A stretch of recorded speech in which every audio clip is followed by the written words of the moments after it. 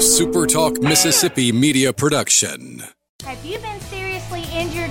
Mama Justice is here for you. Our medical team partners with top-notch doctors, surgeons, therapists, and urologists, ensuring a comprehensive recovery journey. If you've been injured, call Mama Justice today. We're here for you. I'm Steve Azar, and I'm on the other side of the microphone, meaning I'm asking the questions this time, and oh, have mercy for the airwaves. I spent 20 years in Music City, wrote and made some hits, traveled the world, and then moved my family back to the birthplace of American music and where the magnolia trees prosper. And now every time I put my feet on Mississippi soil, when I'm off the road, well, I'm at peace. On this show, it's all about hearing the stories straight from the mouths of the friends I've made along the way, their journey to success. Heck, there might be someone on I don't even know, but you know how us Mississippi types are. We tend to take well to new company. In a Mississippi Minute, all 60 of them. I'm Steve Azar. It's just like that muddy river, moving slow. Ain't no worries, it's how life goes, baby. In a Mississippi Minute. That's right. Today's guest on In a Mississippi Minute is a music industry veteran whose name had been synonymous with Warner Brothers Records for nearly 30 years, where he served in various publicity-related positions, culminating with Senior Vice President of Worldwide Corporate Communications. So let me explain this man and his job description's importance. You ain't winning a Grammy or any other award unless this man does his job to a T. It's that important.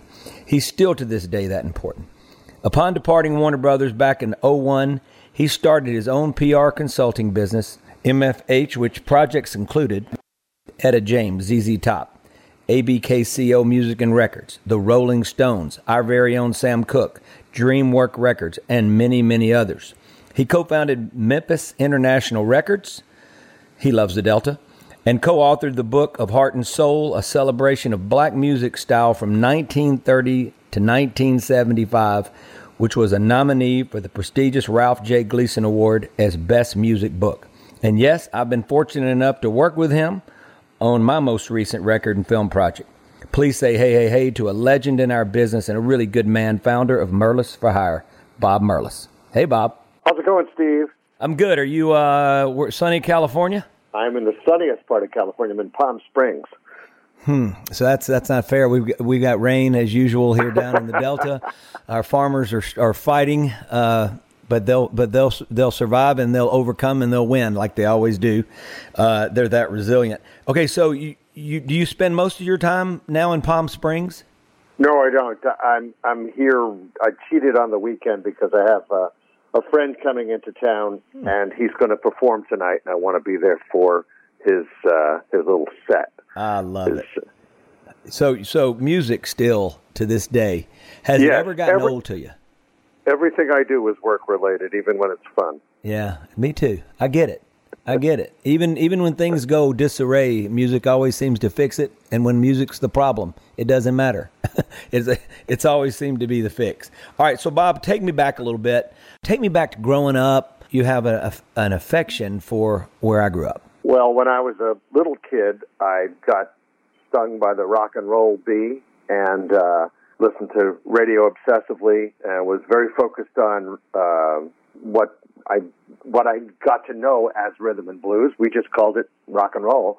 And, apart from Elvis and so on, you mentioned Sam Cooke just now, and of course he was an eternal favorite. Back in those days, I would buy 45s with my allowance money. Every 2 weeks, I could afford one record, and that's how I dutifully spent the money. I remember this is a good one. I went to you bought records in an appliance store where you could buy a refrigerator or a television set in my neighborhood in Brooklyn, New York. Walked there. I can't imagine a kid of 7 years old walking across, 4 lanes of traffic and so on, but I did it. I wanted to buy Jailhouse Rock. It was, I go back that far. It was a new record then. And they had lists of records, what the hit parade, so to speak. I said, I want number 3. I'm just making that up. It's Jailhouse Rock. Backed with Don't Be Cruel. You can't lose 2 winners. And the guy said, we don't have it. So pay for it now. and come back in a week and I'll have it. And I gave him my 75 cents, whatever it was, and he gave me a piece of paper that said, Jailhouse Rock. And I thought, wait a minute, I just spent 75 cents on a piece of paper. I didn't understand I paid it forward, so to speak. But I came back a week later, and there it was, to my eternal delight, and I'm still listening to it now. I've saved pretty much all the 45s I bought as a kid. The evolution of how we listen to music has, come and gone and back again. So we're back to vinyl, and now you go to Barnes and Noble, and I see vinyl. I see more vinyl than I do CDs, for sure. And they're really starting to happen again. We made vinyl on the Steve Azar and the Kingsmen record, which you know about, and it was so substantial to open up something like that. First of all, the artwork was bigger. The presentation was more valuable and more informative, and it was an event.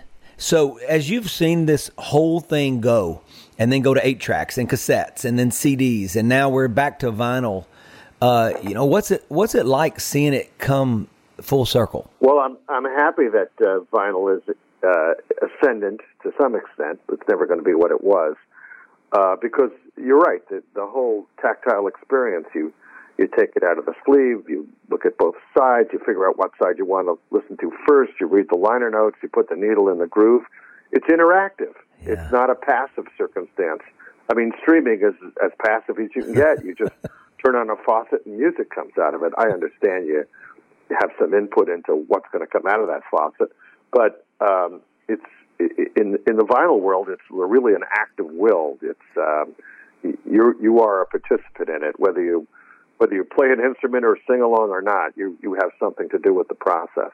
Yeah. And it's funny that when CDs became the thing, I got rid of a lot of vinyl albums, and now I'm buying them back. Yeah, I typically buy them at thrift stores and flea markets, and if they're under $5, and I'll buy it. Yeah. The problem is I don't know what I have and what I don't have. I bought the best of Roger Miller twice, and Johnny Mathis's greatest hits twice. Now I realize I'm creating a backup plan here. Maybe I'll start a little record store and sell my extras. I love it. We're talking to Bob Merlis. All things publicity in the rock and roll world, and blues and R&B, and it's just it was such a blessing to get to work with you on our last project. All right, so Bob, you grew up in Brooklyn. What'd your folks do? My dad was a physician, and my mother was a sculptor. I'd say they were a little more cosmopolitan than the typical people in our neighborhood, and so as a result, we'd go into Manhattan, which is like a different city for people in the depths of Brooklyn in those days. I remember my contemporaries used to say, "I'm going to New York," and I'm thinking, "You're in New York. Brooklyn is a borough of the city of New York." But they had a little more provincial point of view, I suppose, than my mom and dad, and I think it was helpful because my father had MD plates. He could park virtually anywhere, so that was helpful. Oh, and they'd go into New York, the city, Manhattan, really, and go to plays and things like that. And as a result, when I was a kid, I imagine I was 10 or 11 years old, I saw West Side Story first run on Broadway, and it's stayed with me ever since. I mean, it's one of the greatest pieces of theater ever, and I just love it. And that's a vinyl record I play on quite regularly. Bob, your mom is a sculptor. Yes. Was she well known per se? I mean, I've seen newspaper articles about her and so on. Her work is not in any major museum as we speak. But when people come to our house and my two brothers' houses and see it, they always ask about it because it does stand out. It has a very Central American pre-Columbian look to it, and she did it. She didn't do it. I mean, she could do the typical kind of stuff with clay and have it bronzed, but she used a hammer and chisel and hacked things out of stone and hardwood. Wow. Now, so from Leland, Mississippi, was a guy named Leon Curry. And I don't know if maybe your mom ran across him. He spent most of his days in in New York, as well as down here was Lee McCarty, who recently passed, and he had McCarty is this incredible pottery that he made out of Mississippi mud that his friends were Benny Goodman, and he spent a lot of time back and forth in New York, and they loved his work. It became legendary, and we have all these pieces as well. So, and buying them up as fast as we can now, because since he's passed, I mean, it's just his son's still doing it and running it, but it's was missing those.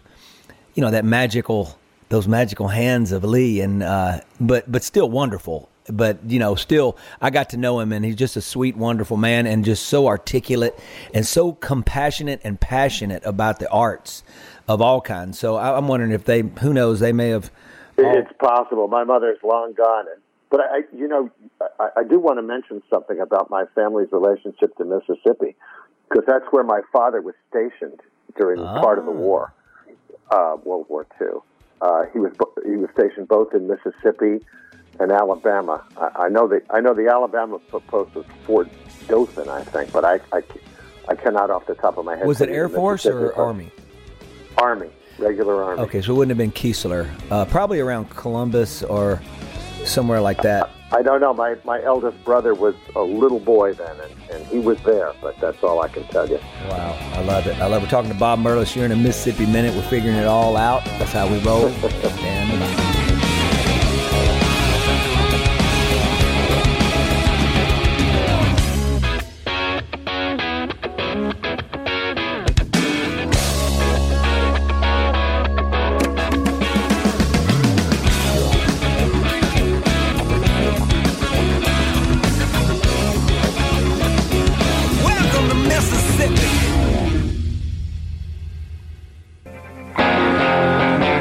In a Mississippi Minute with Steve Azar, right here on Super Talk Mississippi.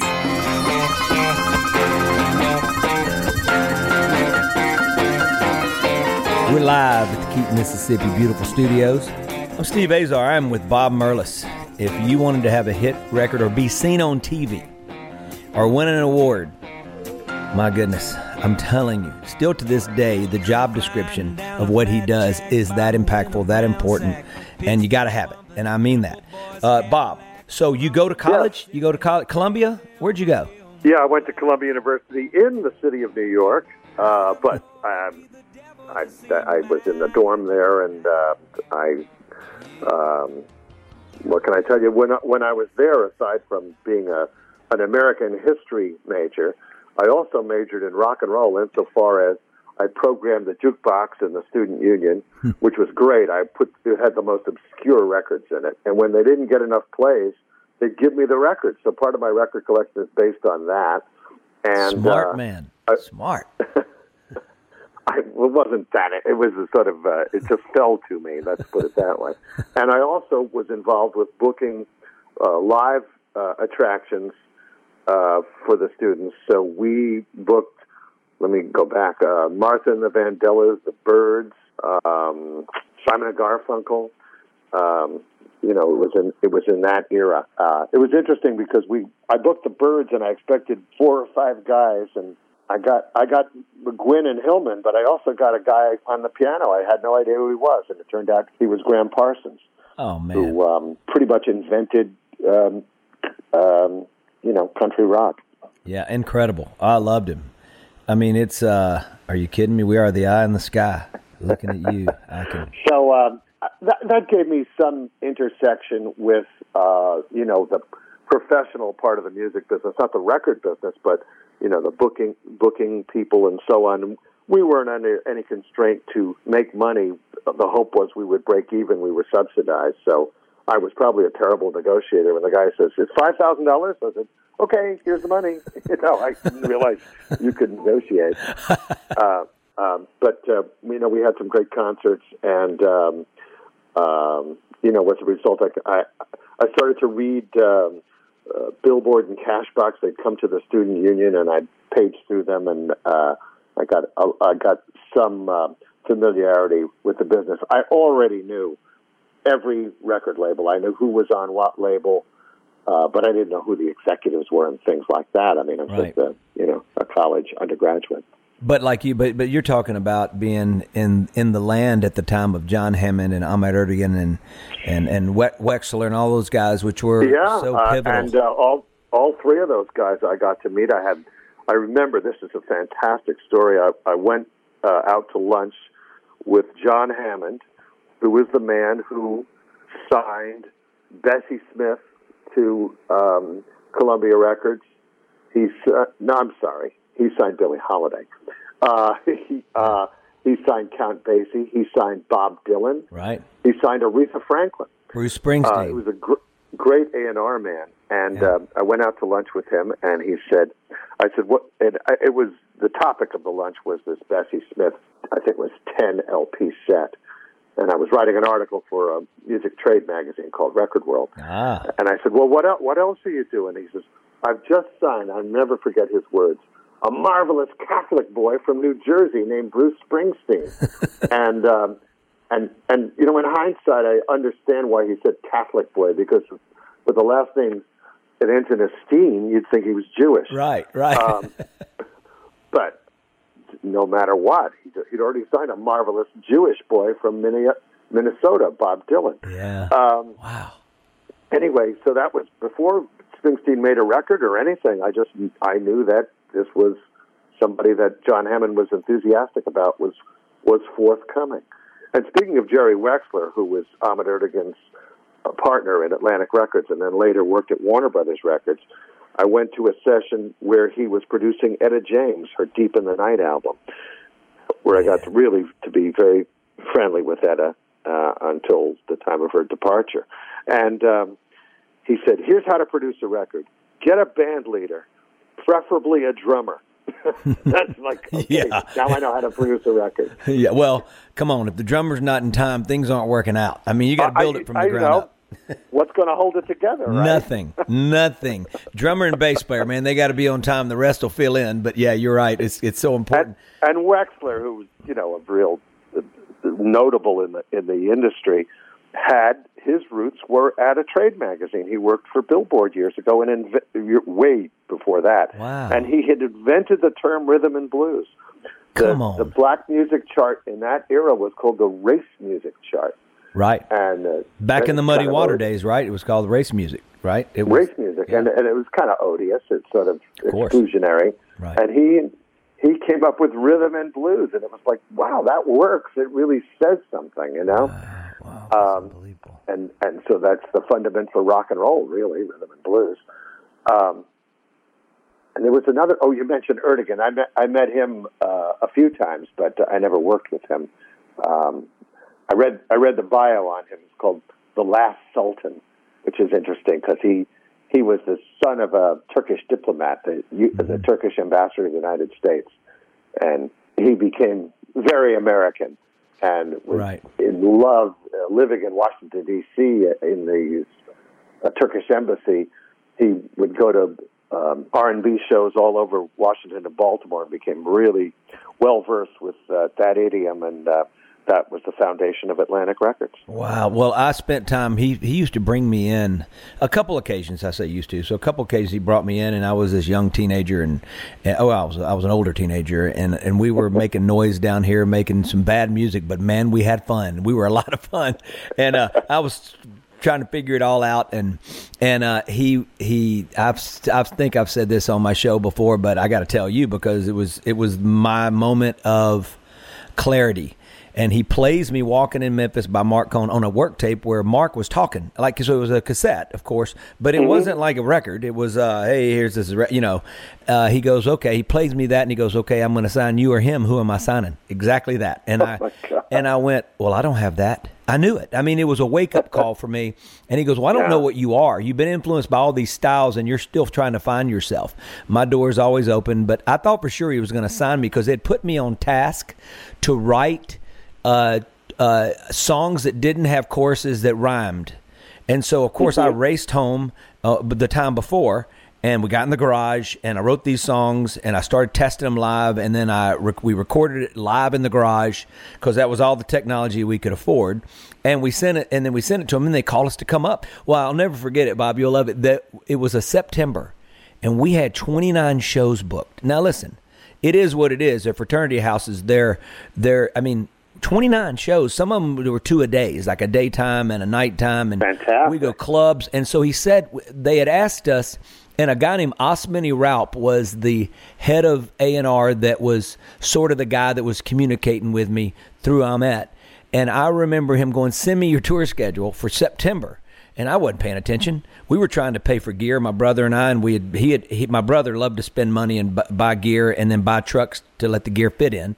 And it was all Peavey stuff, Peavey loaded up. Peavey. Yeah, Meridian, all Mississippi. All Mississippi. And so anyway, staying true to form, in my roots. And they went, what? Heck, I don't know if they ever showed up or not. Then we got the call, and long story short, I was in the room with him, and he was just so patient and I was scared to death.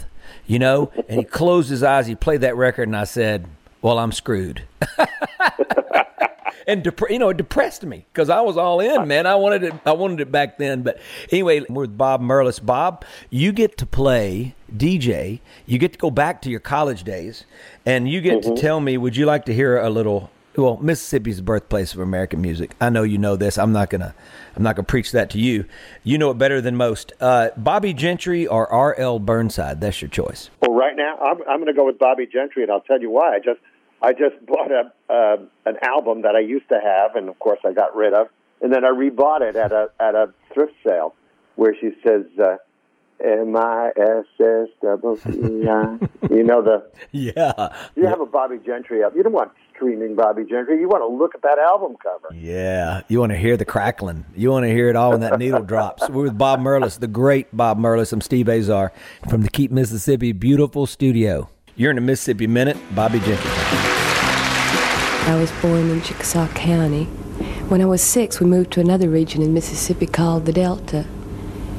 And we lived between 2 rivers.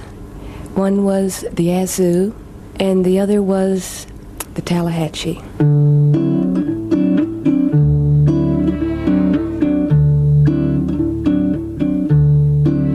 It was the 3rd of June, another sleepy, dusty Delta day. I was out chopping cotton and my brother was baling hay. And at dinner time we stopped and walked back to the house to eat. And Mama hollered at the back door, y'all remember to wipe your feet. And then she said, I got some news this morning from Choctaw Ridge. Today Billy Joe McAllister jumped off the Tallahatchie Bridge. And Papa said to Mama as he passed around the black-eyed peas, oh, Billy Joe never had a lick of sense. Pass the biscuits, please. There's 5 more acres in the lower 40 I got to plant. In a Mississippi Minute with Steve Azar, right here on Super Talk Mississippi. Always good to keep Mississippi beautiful. That's what studio we are dwelling in right now. I'm Steve Azar. You're in a Mississippi Minute. I'm back with Bob Merlis, legendary icon in the music business, has worked with everybody. We got to talk Sam Cooke. I'm actually, to be honest with you, I'm interviewing Carla Cook on tomorrow's show. So it's of which is I didn't plan on that, and it just worked out. So I'm hoping we'll probably go back to back. With Sam died at 33, I think, tragically. And were you working with him right then when an album went down? No. He died in 1964. I was you were a baby. Still in high school. Yeah. And I remember when he died. It was I just couldn't imagine that a guy who's so vital and so part of a contemporary scene was just removed from our world. It was. I remember it was not typical for a guy like me to buy Ebony magazine, but I did because I wanted to see. They had massive coverage of his funeral, where they had services in both Chicago and Los Angeles. Was very much born in Clarksdale, right? But very much associated with Chicago soul, the rise of Chicago soul, and then made his home in Los Angeles, which is where he did the bulk of his important recordings, both secular and gospel recordings. So was he on Warner? No, he never was on Warner Brothers. He was on RCA Records. I got involved with his catalog because the music publishing for virtually all the songs he wrote is controlled by ABCO Music. He was managed by Alan Klein. He's the A of ABCO, and who also went on to be the Stones manager and Bobby Womack's manager, and for a short time the Beatles manager.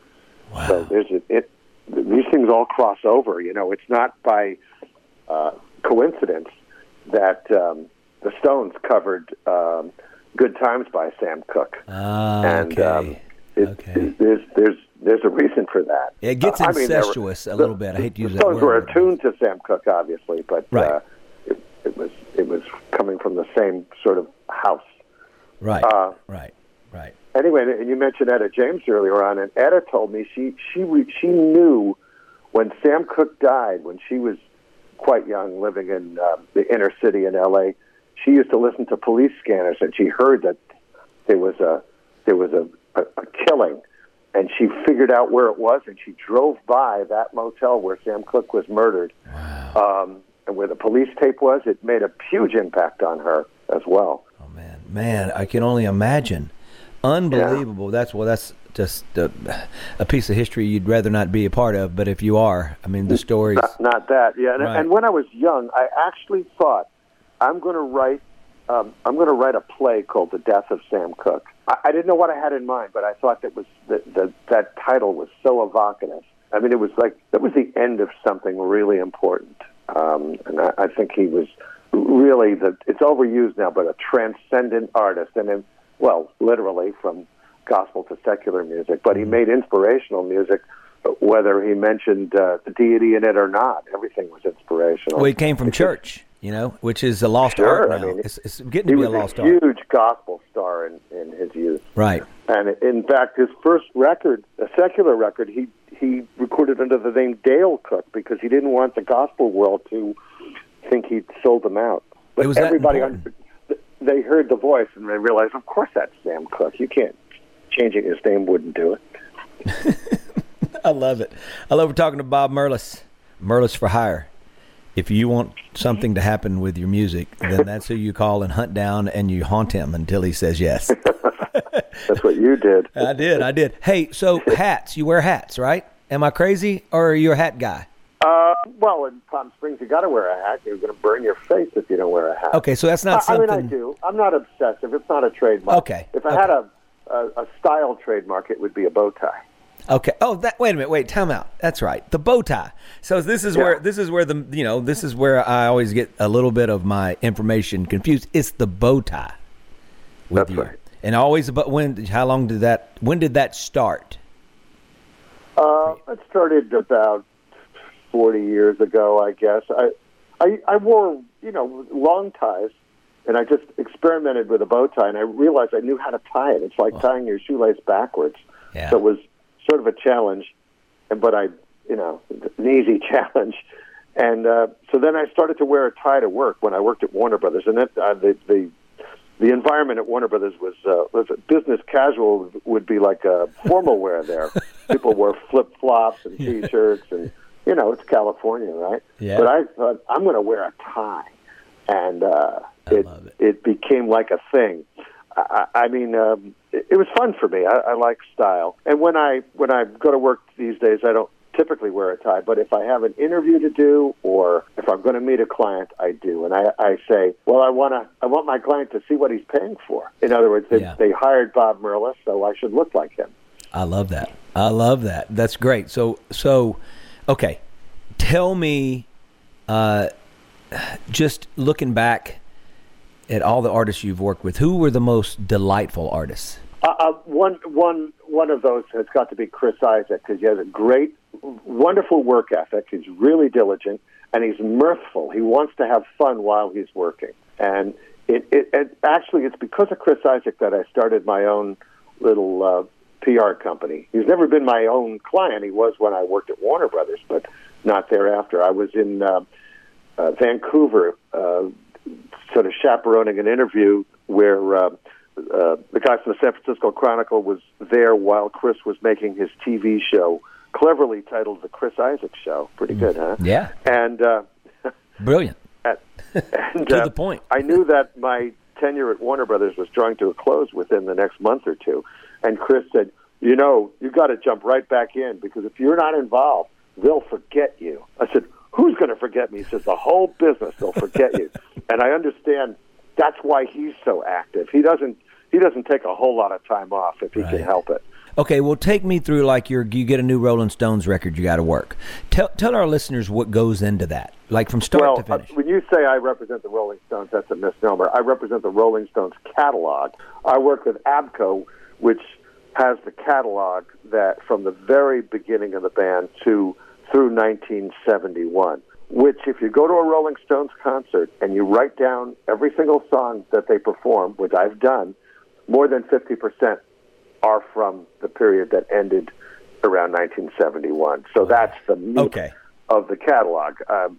But, of course, great records came after as well.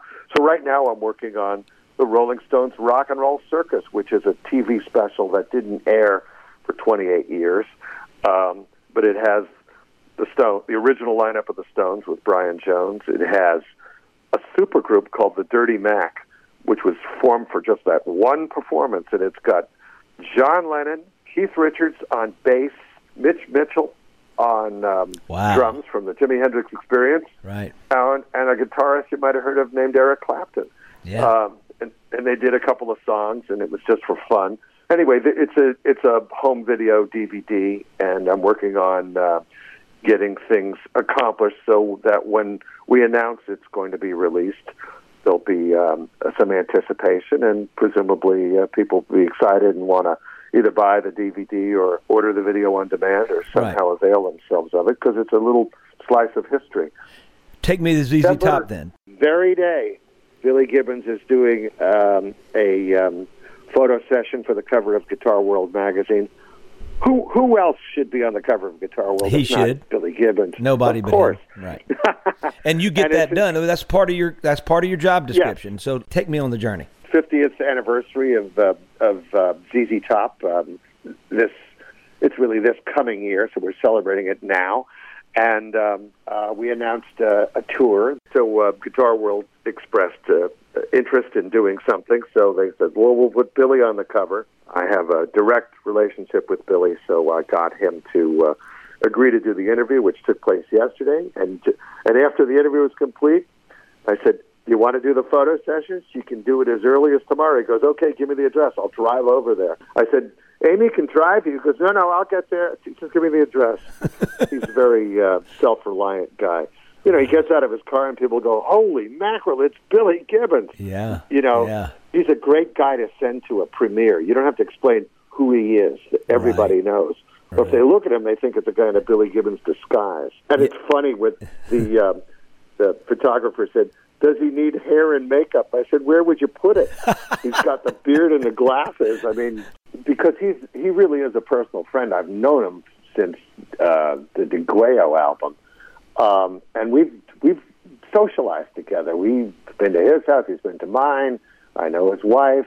He's like a great guy to hang out with. Mm-hmm. And we have this overlap of our love. I mean, he can play him, and I can talk about him, of the blues, but he says the three kings of the blues, I know it's Albert, B.B., and Freddie, but he knows that I know that. He doesn't have to explain it. Right. So we're on the same wavelength in that regard.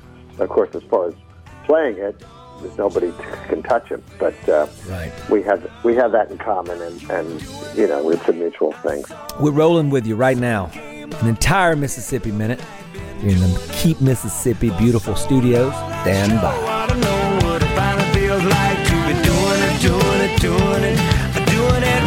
it right. I saw the light. Sun came up in the middle of the night. Been doing it wrong for so long. I sure ought to know what it finally feels like. I sure ought to know what it finally feels like. I sure ought to know what it doing it right. In a Mississippi Minute with Steve Azar. Right here on Super Talk Mississippi. We're rolling together, you and me, right here from the Keep Mississippi beautiful studios. I love asking this question because I know the answer, I think, in most cases. Two things. One, have you ever worked with an artist or seen an artist become extremely successful that had a really bad work ethic? Did that happen? It does. You know what it is? It's the gratuitous grousing. I guess so. I mean, there's been interviews that we've set up and the guy never showed up, and, it's like... That's what I'm talking about. It's the front door. I love it. Well, we need a front door. Come on. I'm going to answer the door. Answer the door. I want you to answer it, and I want to know what's going on because this makes the show magic. Keely the dog she's my doorbell. Yeah. Keely, go back. Hi, everybody. This is Bob. Hi, Kurt. I'm doing an interview, so you do what you do. And enjoy Keely. Get him, Keely. Get him, Keely. Get him. Sick him. Keely. She's named after a client, the little dog. She's named after Keely Smith, who was Louis Prima's wife, Louis Prima and Keely Smith. I was her last publicist. Oh, man. Wow. I love it. Well, Keely's doing, is it her job? She's doing her job.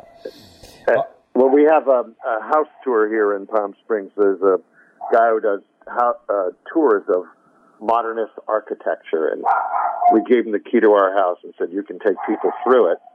And sometimes we're here when he does it. I love it. We're talking to Bob Merlis. Merlis for hire. He's not really for hire for everybody, so don't be driving him crazy. You can't even find him. You can't hunt him down. He's got 11 people that screen.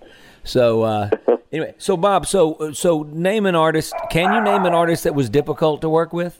I could name more than one, but I'm not going to because I'm discreet. Man. Okay. It's NDA. All right, I get it. I'll give you a great story, though. I want a great story.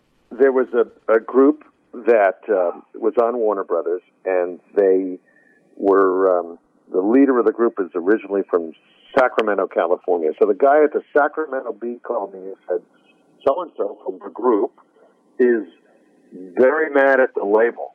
I said, why? He says you didn't work hard enough for him. And I said, as we stand at this moment, this guy's group has a number one record, number one on the top 100. That's the key. I said, if there was a number higher than one, we would strive to achieve that. But you can't get a number higher than one. So I feel we've done a very good job. And, grousing about a number one record is ingracious. Especially when you're talking to me whose highest record got to number 2. It's a horrible feeling. Horrible feeling. So trust me, I know. So who was that? Or you can't tell me? I'm not going to. Oh, I'll tell you. His name is Jay King. The group was called Club Nouveau, and they had a different kind of a New Jack version of Lean On Me. Oh, wow. That's pretty cool. So probably in the early 90s. You've worked with so many styles, right? But have you always leaned toward? I mean, when you're at Warner Brothers, you're having to work everything, right, that they give you.